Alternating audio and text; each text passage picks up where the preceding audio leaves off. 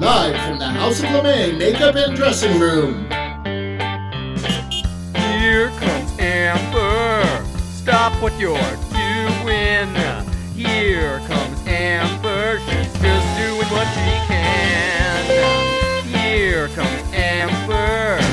Cue the spotlight. Here comes Amber with 2 drinks in her hand.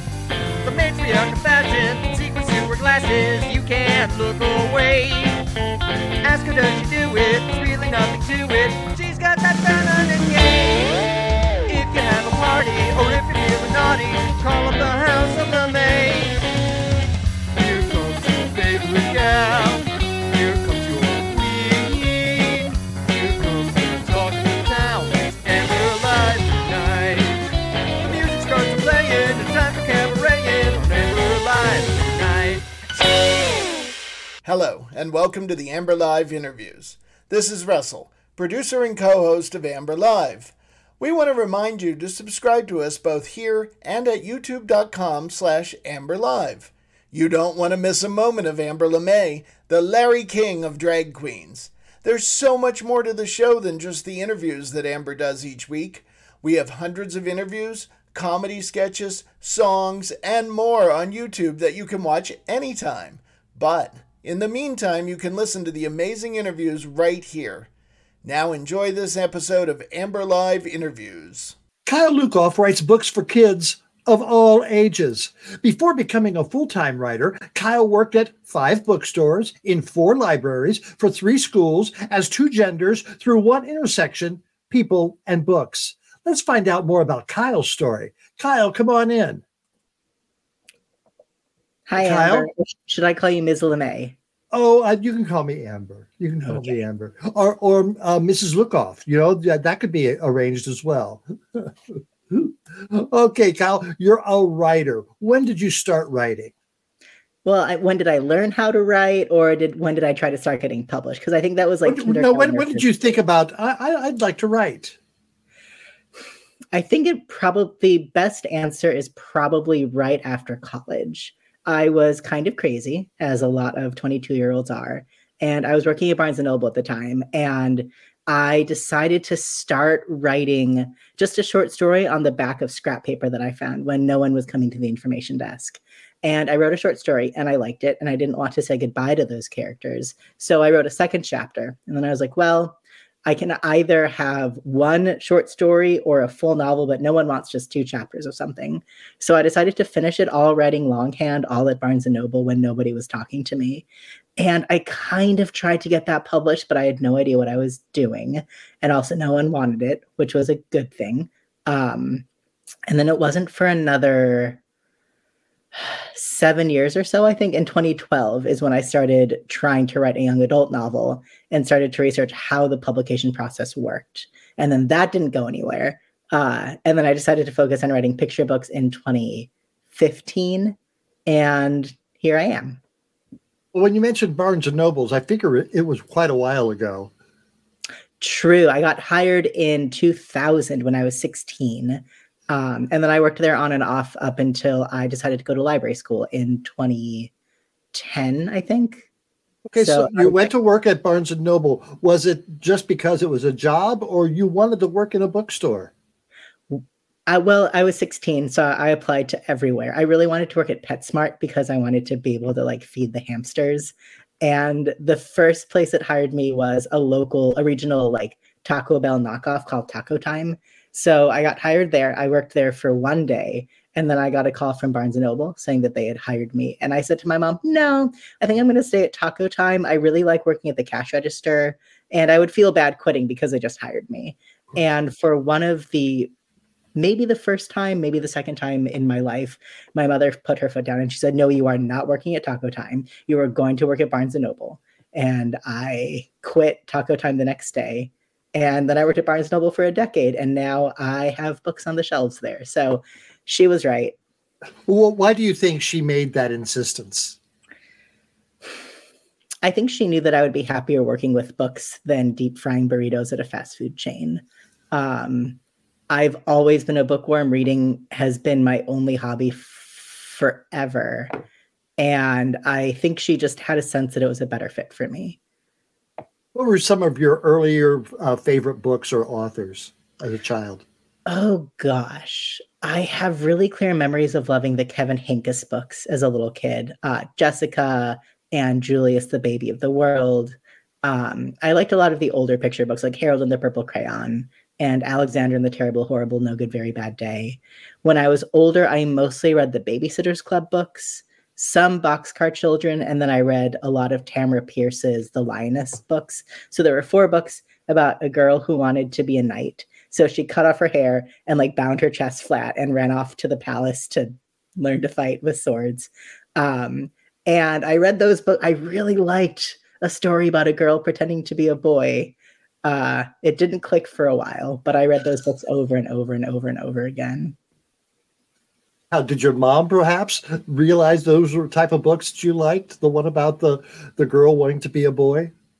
No, not really. I mean, they were also fairly standard, like girl power 90s genre things. So I don't think anyone really thought that there was anything strange about that. You worked at Barnes and Noble. What was your job after that? After Barnes and Noble, I had a couple. Did I have jobs after that? I went to law school for a minute in 2007, and then I dropped out. And then I got a very strange job working for a very strange friend of mine where we were kind of like the middlemen in a translation company. So people would send us their birth certificates, and then we would send those to like a translator, and then we would charge more money than we paid the interpreter, which was not exactly a scam, but wasn't the most fair business practices, I guess. I don't know. All of us were trans men, and we all tended to work like in our boxers. Sometimes there was, amateur videos on the TV that we'd have to turn down when someone called. There were a lot of cats. And after a while, I just didn't really like working for my friend. So I quit and I went back to working at Barnes & Noble. And then after a couple of years, I decided to go to library school. Where did you go to library school? Queens College. It's fine. What does one learn in library school? That's such a great question. I don't really know. I took classes on what's called Reader's Advisory, which is helping people find books that they want to read, which I had already been doing for a decade. And I took classes on reference interviews, which is helping people find information, which I had also already been doing for a decade. I'm sure that a lot of people have a great experience in library school where they learn so many things to prepare them for their future careers. I cannot say that that was me, but that might have more to do with my experience going into it than the program itself. Is there a degree associated with that? Well, it's a master's of library and information science. Oh my goodness. So you could even get a doctor. You could be Dr. Library. Is that something you would pursue? No. When did you start writing full time? So I was working as an elementary school librarian, and I gave notice in like late February or early March of 2020, which was quite a time to decide to quit one's job. Yes. I finished out the school year virtually, and then I just never went back. Had you been writing books? Had you had a book published by then? Yeah, by then, my first book came out in 2018. And the reason why I decided to quit my job and try writing full time is because it was a combination of I had taken the fall of 2019 to go on tour with my book when Aiden became a brother. So I went all over the country reading it to kids, and I was able to approximate my salary, basically. And then that combined with the fact that I just gotten a really nice advance from my first novel, To Bright to See, which is this one, meant that I also knew that I had some income coming in that was not related to my traveling. So I thought, well, between these two things, I can probably make it work for a couple years. And I've been doing it ever since. Tell us more about that first book. Ooh, well, the first book that I showed you, or the first book that I wrote? The first one you wrote. The first book that I got published is Storytelling of Ravens. I was going to grab it from the pile next to me, but I know that we can like show the cover on the screen, so I don't have to. Yes. It is this weird little It's this weird little idea that I had not long after I graduated college, where I thought it would be fun to take the collective nouns of animals like a pride of lions or a pod of whales or a school of fish and tell little stories using the collective noun in a creative way. So I wrote those down. It kind of sat in my files for 8 or 9 years. And then I finally found an agent who wanted to represent me. And then she sold that book to a publisher and it came out in 2018. It's cute. It's not especially groundbreaking, but it got some good reviews. There's kids who really like it. And it shows my appreciation for wordplay and language nerditry, I guess you could say. So you aimed your writing at children from right from the start. That isn't exactly true, but I first started trying to be professionally published under my own name in a career-making move writing for children. I had other more amateur publications prior to then, both under my real name and a pen name. All right, that book about the ravens came out. Did you finish up the series of the animals and their families? It's not a series though. It's just the one book. Okay, just one. Okay. After that, what happened? What book? After that, I sold my second book called Explosion at the Poem Factory, which we can see on the screen. Yes. And that's an idea that I got from college. It is about a poem factory that explodes. It's also very nerdy. And I like doing school visits with that one because I do little poetry workshops centered around it. And then after that, I wrote When Aiden Became a Brother. And that is the book that one could say kind of put me on the map. Okay, tell us about the purpose of that, or what the plot of that is. Yeah, that one is about a young transgender boy helping his family welcome a new baby. So it is about him, coming out, telling his parents about himself, and then about him trying to make things more welcoming for his new sibling before they even show up. Oh, nice. Now, do you use the same illustrator for all your books? No, and that's also not my decision. It's always the editor at the publishing company that chooses the illustrator. So all of my books, with the exception of the series, are illustrated by different people. And I've been really happy with all of my illustrators so far, and that has to do with, the skill of the editor and the art director and the illustrator themselves. But it's not something that I have any control over, really. Okay, let's go to that novel that you held up earlier. Tell me about that. My first novel is called Too Bright to See, and it is about a kid named Bug who lives in a haunted house. But that house has always been haunted. That's not really a problem. But then when Bug's uncle, who is a drag queen, dies, a new ghost shows up, and we have to figure out who this new ghost is and what it's trying to say. Her name is... Go ahead. The uncle's named Roderick, but his drag name is Anita Life. Oh, that's very nice. Very nice. Do you see anything from your books, especially this one, being bought for a movie or a series? That I would love that. I also know that Too Bright to See is being adapted into a musical, like a stage show, which is cool. We are trying to sell some of my picture books as an animated series, but who knows if that's going to happen. But I don't know how that side of the business works. I just feel like if someone wants to do it, they can talk to me and I'll probably say yes. But I'd love to audition for Anita Life. I would love to have you. I'll let you know. I'll send you the casting call. All right. That would be great. You go into schools. How frequently do you go into schools and read your work? It used to be much more frequently. In 2019, like I said, I went all over the country. I had school visits.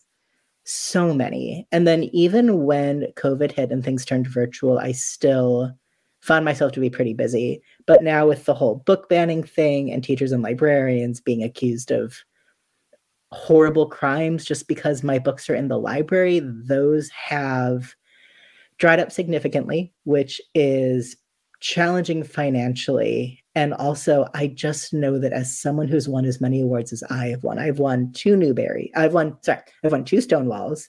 I have a National Book Award honor, and I was the first trans person to win a Newbery honor. I've made a lot of like best of lists and, the 10 best books this year, that sort of thing. a person at my stage in their career should be much busier than I am. And I understand the reasons why I'm not. Have you taken any personal attacks or received any personal attacks from your work? Nothing overwhelming, like some like awful emails, some nasty messages, some terrible things that I'm tagged in, but nothing so far that's been unfortunately out of the ordinary for any like queer or trans person who's in any way in the public eye. Have any of your books been outwardly banned? Oh yeah, my picture book, Call Me Max, was on stage with the governor of Florida when he signed the Don't Say Gay bill. There's like a picture of him pointing to it. Well, that's great advertising. You would think, but that book still hasn't made me any money. It still hasn't earned through its advance. Write a book about some child who attacks a governor or something that runs for governor and defeats someone like that. Oh, that would be great. You can give me some credit on that. I will. I'll thank you I'll either dedicate it to you or thank you in the acknowledgments. What are you working on now?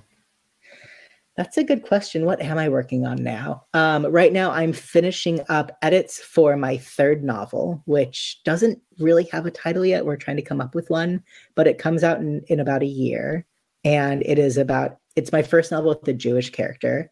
And it's about a 14-year-old trans kid fighting demons and making friends along the way. How long does it take you from, let's say, your initial idea to a book to get it published? Every book is different. I mean, obviously the shorter a book is, well, actually that's not necessarily true. Sometimes the shorter a book is, the less time it takes to write, but that is not always true. Too Bright to See, my first novel, took me about 4 years to finish. And then another 2.5 years to get published. But that's because I kept giving up halfway through. Whereas my novel, Different Kinds of Fruit, I wrote it in 6 months. And then it came out I think it came out like 1.5 years after I finished it. So that one was much quicker. I have a picture book out called Awake Asleep. And I wrote that one in one evening. And it came out less than 2 years later. Whereas When Aiden Became a Brother took probably a couple years for me to get it right. And then it came out about 1.5 years after that. It sounds like you must be working on several books at the same time. Not necessarily. The way that publishing works is that it's kind of staggered. So like you can write a book and finish it and it can sell, and then it might not come out for another 18 months to 3 years. And in those 18 months to 3 years, you can write a whole different book and then sell it. And then it might come out in 18 months to 3 years. I usually try not to work on multiple projects at once because I don't like getting the voices in my head confused. I made that mistake once. I'm not going to do it again. Is there something that you haven't written about yet that you think, someday I want to tackle this subject, or I want to write about this? I have one more novel to write after the one that I'm working on now. And then once that one is completed, I am desperate to write a novel for adults. I think it'll be a nice vacation. I think it'll be easier because I get to use all the words in my vocabulary instead of just some of them. And I get to draw on all of my life experiences instead of just the ones that are appropriate for children to read about. I'm very excited. I bet you're going to be ready to write that one by then. Well, Kyle Lukoff, thank you so much for joining us tonight. Fascinating story about your journey being a writer. Thank you for joining us. Thank you. Thank you for listening to this episode of the Amber Live Interviews. Remember to subscribe to us so you don't miss a single minute of the fun. And remember, it is your support that keeps us going. You can make a donation through this podcast by using our Venmo at RJDPro, or by visiting us at amberlive.tv and clicking on the Support Amber Live button. Thank you.